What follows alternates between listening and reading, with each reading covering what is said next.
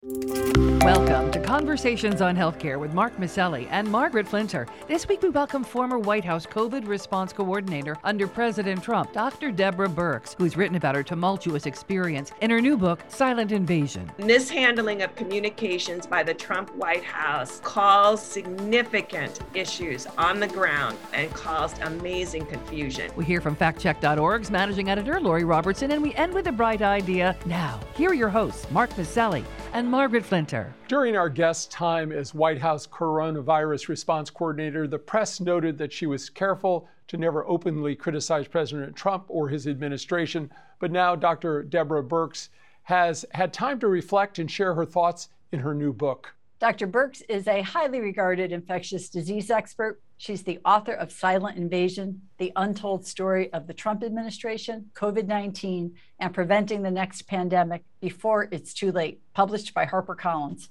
Well, Dr. Birx, thank you for joining us. But before we get to the book, we start with the news that Vice President Kamala Harris has tested positive for COVID, and the press has noted that this news is in conflict with the Biden administration trying to present a calm image about COVID. What are your thoughts about the vice president's situation and how it relates to overall to what the administration is trying to communicate? Well, I think it illustrates our very dilemma right now. She was vaccinated, boosted, and then reboosted just a month ago. And I am sure she will do incredibly well. She has access to all of the really critical therapeutics. And I think that's part of the reason why I wrote the book. I could see people trying to make it seem as people who lived in rural areas that they were getting sicker because of how they voted. And I think what you have realized in setting up your clinics across Connecticut, it's an access issue. And our rural healthcare is very much diminished and very much similar to what I encountered in sub-Saharan Africa 20 years ago. People just do not have access to top-line medical care. I applaud them expanding access to antivirals into more pharmacies. If you had looked at that site a week ago, you would have seen about 10 sites in Oklahoma and 10 sites in Nebraska. That is not going to meet the needs of the people in the rural areas. Yep.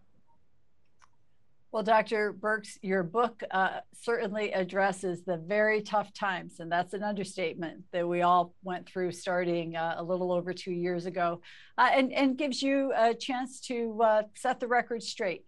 But I'd like to, if I can, go to a 2020 New York Times report that said that in mid-April of that year that you would roam the halls of the White House, sometimes passing out diagrams to bolster the case that COVID had peaked. Even Speaker Pelosi reacted negatively after that news came out. Looking back, what did that report get right or wrong? Well, the only right part in that report was that I made extensive graphics every single day. So when I got back to the United States from sub-Saharan Africa on March 2nd, there were no really comprehensive data streams coming into the federal government. We couldn't see any of the laboratories. We couldn't see any of the hospitals. Less than 40% of the hospitals were doing any type of reporting. So we took a while to assemble all of the data. Many of the private companies helped me. We called them to the White House at the beginning of March, and they set up testing, finally. I asked all the commercial laboratories that I knew well from my work in sub-Saharan Africa and Asia, just to develop COVID tests for the average American. And within literally working around the clock, within 3 weeks, they had tests rolling out across this country. Imagine if that had happened in January. But two of the main company that was providing tests, Abbott and Roche, they were providing me the nightly reports coming off of their instruments. And I can tell you what it was like to receive those reports and see Columbia Hospital reporting 42% test positivity, to see NYU Langone reporting 52% test positivity, having run hundreds of samples. And so it was very clear that we were well into just dramatic community spread. And so what the graphics represented was an integration of cases and test positivity and hospitalizations. And That particular, I wrote it every day. So every single day, every cabinet member, the cabinet members, the members of the task force, senior leaders in the White House got a summary of the pandemic and graphs. So I don't go skipping through the halls of the White House. I was actually underground next to the Navy mess, but I distributed those graphs every day, not skippingly, but through the internet, through emails. And in that particular, what they're referring to is April 11th, because I asked them, what are you referring to? And I pulled up, of course, April 11th.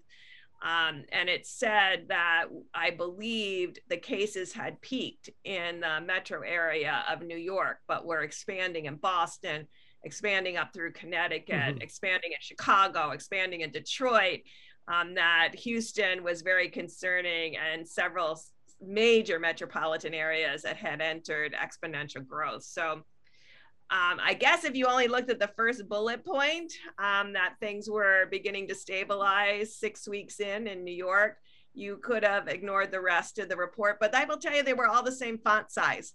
So each of my bullet points, I don't just emphasize where things are improving. I'm very critical of my own use of data, and I make sure it's comprehensive. Well, thanks for that clarification. And there was a lot of fascination about you and your time in the White House. Some saw you as too deferential to President Trump when he was in office, and some say you may still reflect some of those views in your book. And you write that Donald Trump looms large, to be sure, but the scale of what occurred in 2020 was far greater than even him. And you write there was no one scapegoat, yet polls in 2020 show a clear majority of Americans rejected Trump and his approach to COVID. You even said that more than 130,000 American lives could have been saved if Trump and the Republican governors had acted differently. I guess the question is, why won't you lay this at Trump's feet in your book? Yeah, so in the book, I'm very clear about what went terribly wrong, so we don't have it happen again, and what went right. I'm just going to roll that back with when you talk about the Republican governors, because I spent a lot of time across the South in the summer surge with the Republican governors, and 100% of them mitigated at the level that I requested. So, and that was the important piece to me. When you met face to face, when you were around the table, when you were looking at their reality on the ground and understanding their situations, I didn't have any Republican governor that I went to visit refused to do the mitigation that we were recommended. And indeed, I learned from them. And that was the other piece of going out. But I guess if you're taking that from the book, you're not really reading the book comprehensively, because the whole point of the book was to show that I learned from people who shared my views, and I learned from people who didn't share my views. And that's the problem. If we come into everything with a perception that he's Republican and I can't listen to him and I can't learn from him, or he's a Democrat and I can't listen to him and learn from him, we all have a tremendous problem. And that's why I wanted to make it clear that one of the most successful programs in the United States that was funded by the federal government, PEPFAR, went through multiple presidents, 4 presidents now, 10 Congresses, both with Senate majority that were Republican and Senate majority that were Democrat, and House majority speakers that were Democrat and House majority speakers that are Republican. And I think I was hoping that the book showed clearly what President Trump had really difficulty with, and I clearly stated these things were wrong and they hurt the pandemic, particularly related to communication.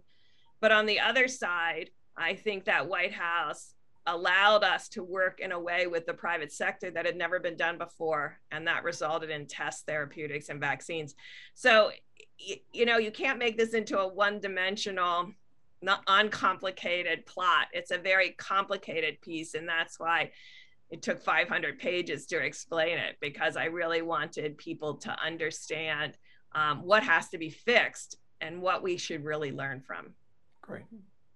I'm deferential to every single president of the United States. I've worked with every single one since Jimmy Carter. You could ask them if I was respectful to them. I didn't always agree with what presidents were saying, but the presidents were elected by the people of the United States. And in my mind, that required a level of respect. I treat African presidents and Asian presidents and prime minister with that same level of respect. I find if you work with people coming from respect, you can get much more done. Yeah. Well, thanks for that, Dr. Birx. And also, I'm glad for your talking about PEPFAR. I'm not sure enough Americans really understand what a great piece of work PEPFAR has been internationally around addressing HIV/AIDS. You know, you talked about the experience of presidents, and experience is a great teacher, we hope. And I think former President Trump, who may be president again in an imaginable future, had the experience both of leading the country through the first pandemic in 100 years, being right in the heart of things, and also the experience of being sick, right? Had COVID himself during that phase. If he were to be back in the White House and you kind of, imagine that future, what do you think he would do differently? What would you hope that he learned from this experience that would guide him as a president in the future in COVID or in pandemics that might come down the road? Well, I have never understood or spent enough time with President Trump to really answer that question for you. I hope as a country, we do three things. I hope we create a national transparent database where all community-acquired infections are tabulated and very clear down to the most granular level by age and sex and race disaggregation that still reflects and respects HIPAA. I think there's a clear way to do that. We did that in sub-Saharan Africa. Data transparency drives trust. And I think if every American could really see what was happening in their community, seeing how these components of COVID interact from early community spread in younger age groups, gradually making it to the vulnerable community members, making it clear how many people over 70 live within their community. We have 35 million Americans over 70, only 1.5 million live in nursing homes. So majority, 90+% of our individuals most at risk for this disease are in communities.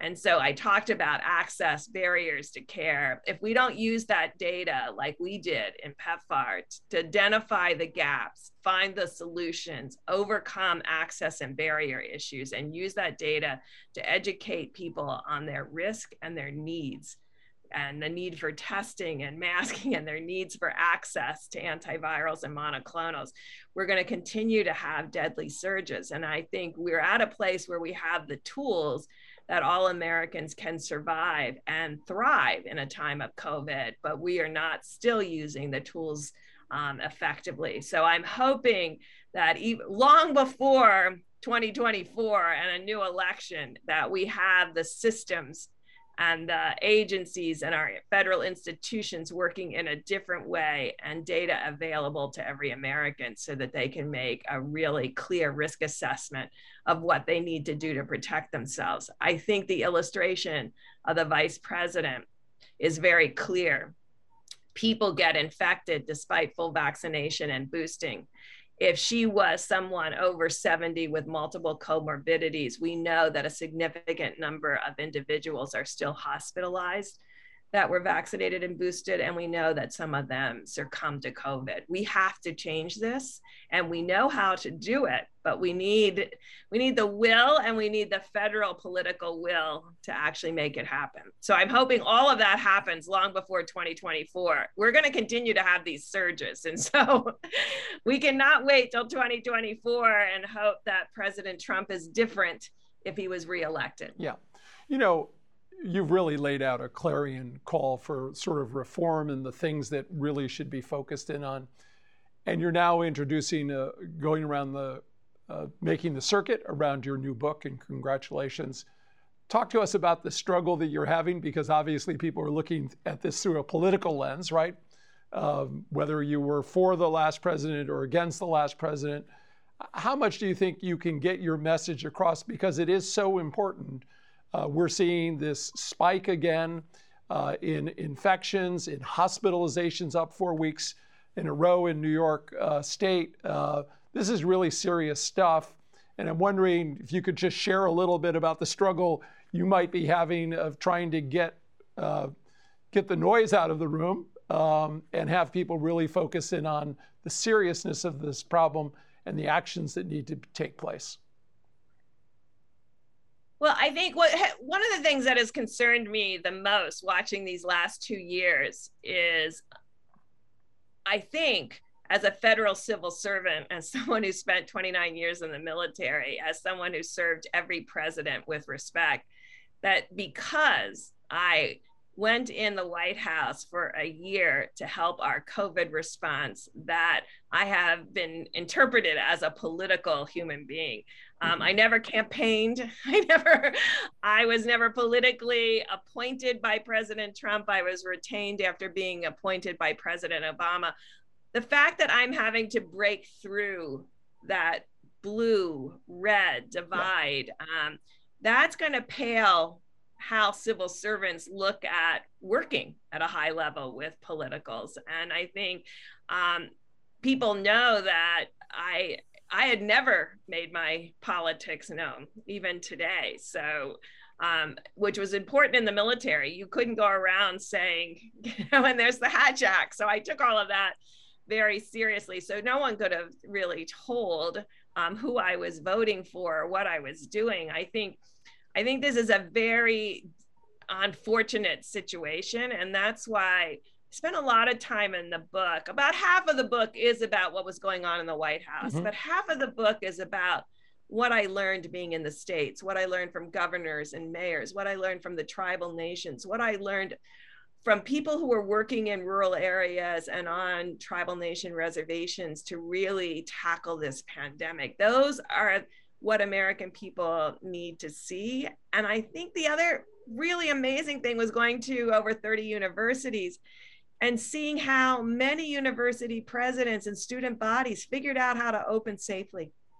And we're fully open in 2020, in the fall of 2020. And so I think hopefully the book is a wake-up call for people to actually learn what we need to do, and we need to do differently. I think after 9/11 and the 9/11 Commission changed how we gather intelligence in this country and how we share among the agencies. Public health and response to pandemics don't belong to any one agency. And I think we need that same approach of really being willing to look at ourselves and see where we failed and failed the American people and fix it. This is bigger than who's in the Oval Office. Certainly who's in the Oval Office can really impact communications, and communications is critical. So I don't want to make light of that. I talk about it in the book a lot. The mishandling of communications by the Trump White House caused significant issues on the ground, no matter what state I went into, and caused amazing confusion among the American people. And so that has to be fixed, and there has to be consistency there. But we also have to have a safety net that says every American ought to be able to see the data themselves. Yeah. That's what we did in sub-Saharan Africa. All the PEPFAR data is public. All of it is on pepfar.gov, down to the single site serving small numbers of clients, because we want to make sure no matter where you live, that you can have the ability to be virally suppressed and thrive with HIV. So we want the same in this country with COVID. So Dr. Birx, I hear such resounding themes around communications, around access to services. And, personally, I think it was a great thing to see everybody being able to get a COVID vaccine, regardless of their insurance status when we got to that point. That was a great moment. We'll look at a bright side there. But the third theme, in addition to communication and access to services, is really data. And certainly the Center for Disease Control is working hard to speed up data reporting and its processes. I think it's been well reported, and you've said yourself you were frustrated with the availability of data. I think that includes CDC data. I think, most of us were kind of surprised that CDC didn't have the kind of robust, timely, daily data feeds coming in that I just imagined that they did. And I wonder, what's your advice if you were asked for it or offering it? What's your advice to CDC about what they need to do to get that input coming in from all points around the country, the way you were trying to do as you did your work in the White House? Well, first and foremost, ask people. Because when I saw this all the time in tackling pandemics around the globe, people decide that no one will do it.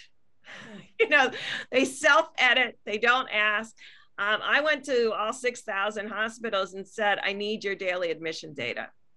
It's nice to know how many people are in the hospital, but that doesn't give us any knowledge about where this pandemic is headed, how bad it's going to get in your area, how much human capacity you need, and how much we're going to need to support you, and how many supplies I'm going to have to surge to you, including treatment. So we were not only collecting very little data, we were collecting the wrong data. And I think this really shows that you have to prepare for all types of pandemic, not just the pandemic you want to have. And I think for decades, CDC prepared for a pandemic based on symptoms and tracking people by symptoms. And in this 21st century, every single disease should be diagnosed laboratorily. We do that for diabetes. We do that for hypertension, for your cholesterol. We don't have people come into your clinic and say, I think I have diabetes. And you say to them, oh, what are your symptoms? Oh, I'm going to give you meds now. No, you would get their glucose, you would get their hemoglobin A1C. And here we are deciding if people have flu or RSV or adenovirus based on symptoms. When we have the capacity to do this kind of sophisticated testing, obviously, because we were able to go from no tests to 1 million tests within a matter of months. So we have to. And it just doesn't belong in the CDC as a country. There needs to be a public-private partnership around this data. That data needs to be transparent. The hospitals and clinics have the data as well as the laboratories. No one has to have a separate data submission to the CDC. That's just duplicative and causes unbelievable amount of additional work. There are already, all of this information is available electronically. What we need to ensure is CMS only pays for definitive diagnosed diseases when it comes to infectious diseases. And then we would know who had flu and who had COVID, and all of that data would be available. And so there are some simple fixes. Obviously, that's what the 9 pages at the back of the book are that really ask Congress to look at this. I think CDC has to get out of that mindset that there's public health and then there's health. There's just health. Yeah.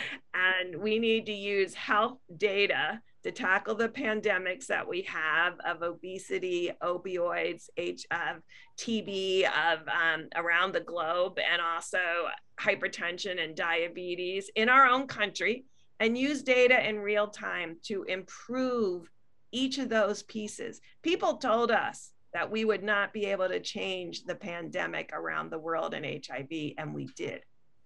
And now you do it through data. You don't do it through thinking that this is what's happening. You actually document what's happening and who's at risk and whether you're reaching them. And that's where you find what you've done. You saw the need, you saw the access issue, but you don't stop with one clinic. You look where there's still a need. I mean, you use data to find the patients who need to be served. They don't show up in your data until you go and find them and make access available. So this is the kind of work that we need to do. But I can tell you, after 20 years of tackling HIV, TB, and malaria, it is possible to change pandemics. And we have the luxury of having a vaccine and effective therapeutics. So we have the tools, but we have to utilize them in a data-driven way. Well, data-driven decision-making is so important, coupled with good communication. And in that context, let's discuss a current challenge we're seeing at our community health center, and I know other health centers around the country. Less than 40% of patients who've received the COVID vaccine have returned to get a booster. And I'm wondering what your thoughts of that we can do better or differently based on your experience in the communication and reaching out to those individuals? Well, first and foremost, we have to be honest. And I think there was a lack of honesty about what these vaccines can do and can't do. They were never measured to prevent infection. I want to be very clear about that. We did not test people weekly in that phase 3 trial to see who got mild and asymptomatic disease to cite vaccination. We didn't do that.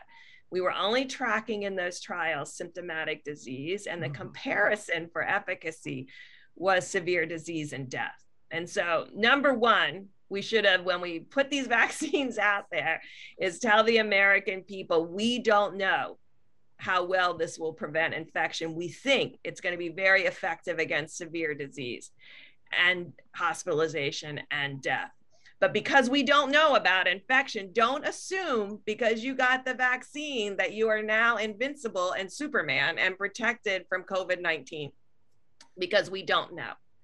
And I think if you had put the data up day after day and collected the information on breakthroughs, which were very evident in June of 2020 in the southern surge, of June of 2021 in the southern surge, if you had constantly been making the American people aware about the waning protection against infection, the waning protection against hospitalization, and the waning protection against death, and you made that available and understandable in real time in graphic form, county by county, state by state, community by community, people would have known and they would have seen the reason to get a booster.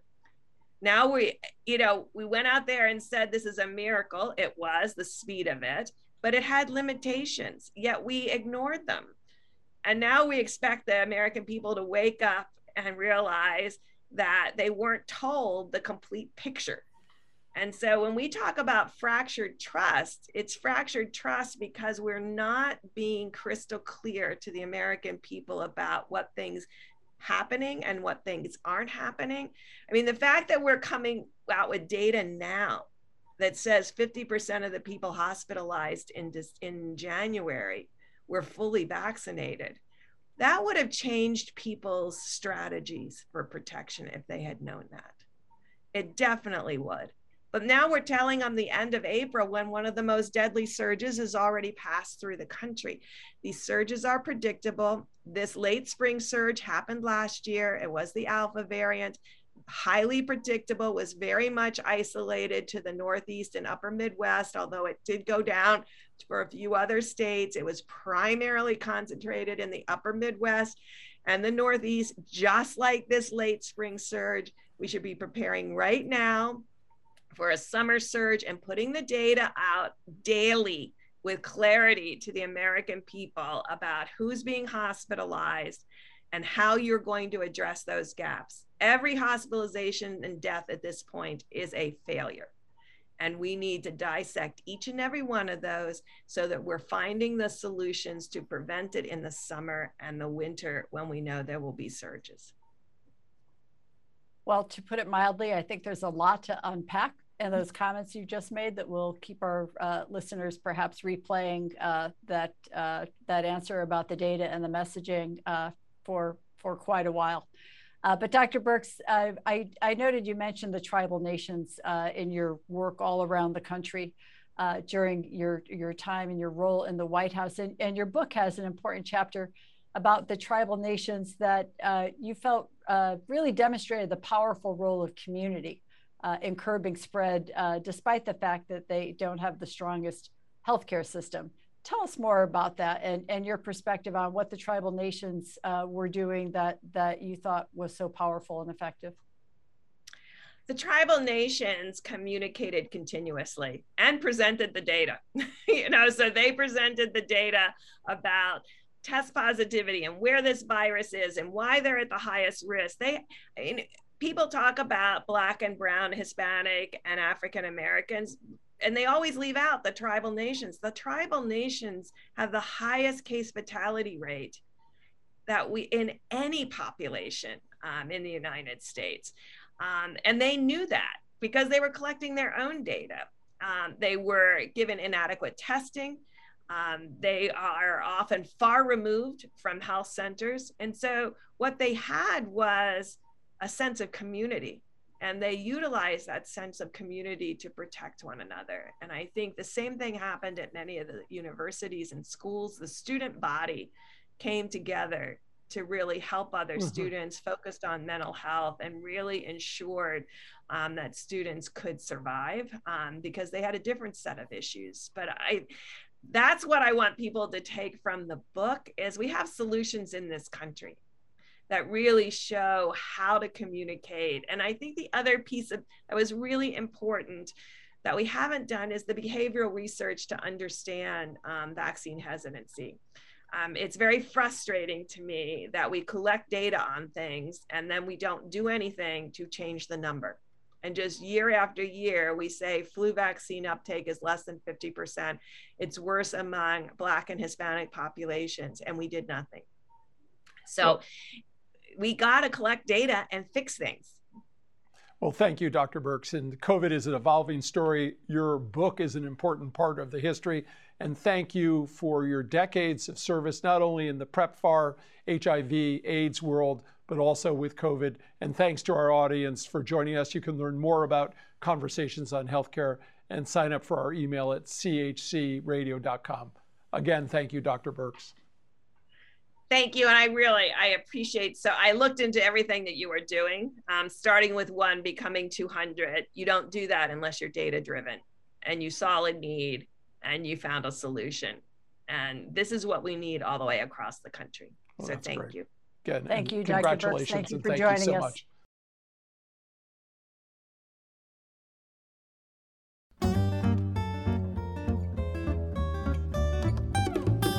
At Conversations on Healthcare, we want our audience to be truly in the know when it comes to the facts about healthcare reform and policy. Lori Robertson is an award-winning journalist and managing editor of FactCheck.org, a nonpartisan, nonprofit consumer advocate for voters that aim to reduce the level of deception in U.S. politics. Lori, what have you got for us this week? The percentage of Americans without health insurance went down from 2020 to 2021. That's the latest information from the National Health Interview Survey. The estimates, which are early release figures subject to some final editing and weighting, are that 8.9% of the U.S. population did not have health insurance at the time they were interviewed in the third quarter of 2021. That's down from 9.7% in the third quarter of 2020 and 10.3% in the fourth quarter of 2020. It's a decrease of 1.4 percentage points from the last quarter of Donald Trump's presidency to the third quarter of Joe Biden's presidency. The latest report from the National Health Interview Survey doesn't give estimates for the number of the uninsured as opposed to the percentage. Its report for the first 6 months of 2021 had estimated the number of the uninsured dropped by about 500,000 people in the first 6 months of 2021 compared with 2020. We'll have to wait for the NHIS's full year estimates for updated figures. Data for the NHIS are collected by the Census Bureau, which separately issues annual reports on the number lacking health insurance for the entire year. The report for 2021 is not expected until this coming fall. In 2021, 11.3 million people were enrolled in Affordable Care Act exchange plans through healthcare.gov and state-run marketplaces. In this year's open enrollment period, 14.5 million people were enrolled in plans for 2022, with 3 million of them being new consumers, according to the Centers for Medicare and Medicaid Services. About 79 million Americans were enrolled in Medicaid, according to the latest figures from last fall. Employer-based insurance remains the primary source of insurance for Americans, with nearly half of the population on work-based health coverage as of 2019. And that's my fact check for this week. I'm Lori Robertson, managing editor of FactCheck.org. FactCheck.org is committed to factual accuracy from the country's major political players and is a project of the Annenberg Public Policy Center at the University of Pennsylvania. If you have a fact that you'd like checked, email us at chcradio.com. We'll have FactCheck.org's Lori Robertson check it out for you here on Conversations on Healthcare.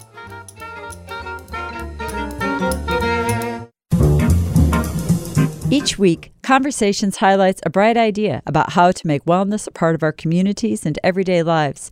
For several decades, the CDC has been screening new mothers in the postnatal period for issues that could signal a threat to the child's ability to thrive.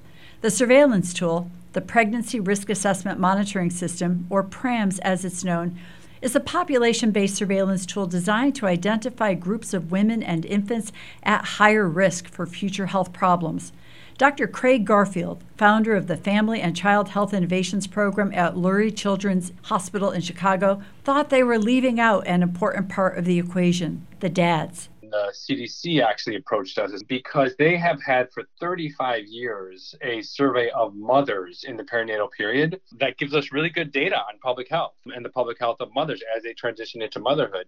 And they started to get back comments within the survey saying, why is the only question that you asked me about my partner is whether he hit, kick, beat, or slapped me during pregnancy? There's so many things that he did that helped me get through this pregnancy, and you don't ask about any of those. Dr. Garfield, a researcher and pediatrician at Northwestern University, partnered with the CDC and the Georgia Department of Health to pilot the deployment of a new surveillance tool, PRAMS for Dads, which turns out to be a very effective screening tool for broader public health issues as well. We ask questions about the dad's physical health, dad's mental health, access to health care, dad's use of family leave, dad's involvement with the baby, ideas around breastfeeding, because we know from a pediatric perspective that the chances of mom successfully breastfeeding have a lot to do with if dad is supportive of that as well.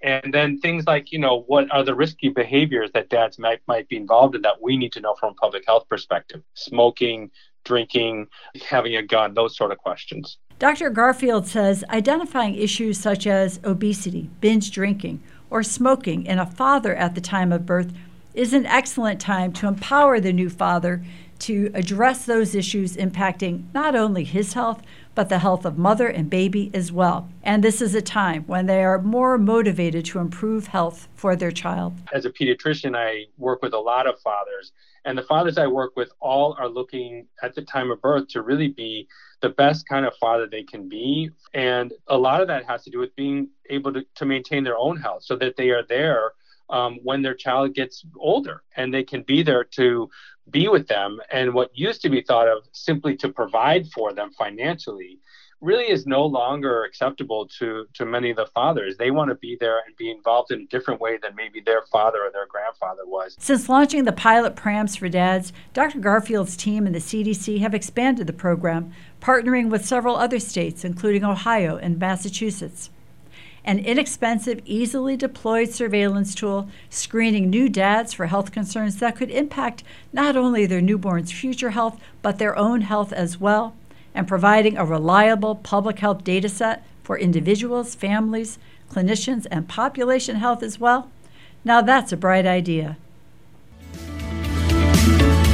You've been listening to Conversations on Healthcare. I'm Mark Maselli. And I'm Margaret Flinter. Peace and health. Conversations on Healthcare is recorded at WESU at Wesleyan University, streaming live at chcradio.com, iTunes, or wherever you listen to podcasts. If you have comments, please email us at chcradio@chc1.com or find us on Facebook or Twitter. We love hearing from you. The show is brought to you by the Community Health Center.